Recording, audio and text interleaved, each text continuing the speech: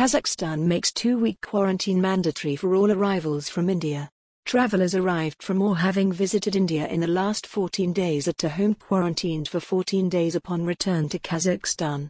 14-day home quarantine restriction announced for all travelers arriving from India. Travelers from other countries must submit PCR test with a negative result passed at least 3 days prior. Travelers with negative COVID-19 PCR tests are also subject to home isolation. Kazakhstan has imposed a 14-day home quarantine restriction for all travelers arriving from India over COVID-19 variant concerns. According to an updated order of the Kazakh chief medical officer, travelers who arrived from or visited India in the last 14 days are to home quarantine for 14 days upon return to Kazakhstan.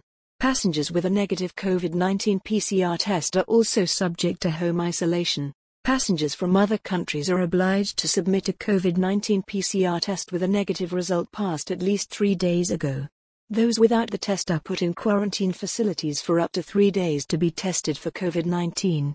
Children below the age of 5 accompanied by those with tests and people fully vaccinated against COVID-19 with documents conferring the vaccination are allowed not to have PCR tests when entering Kazakhstan.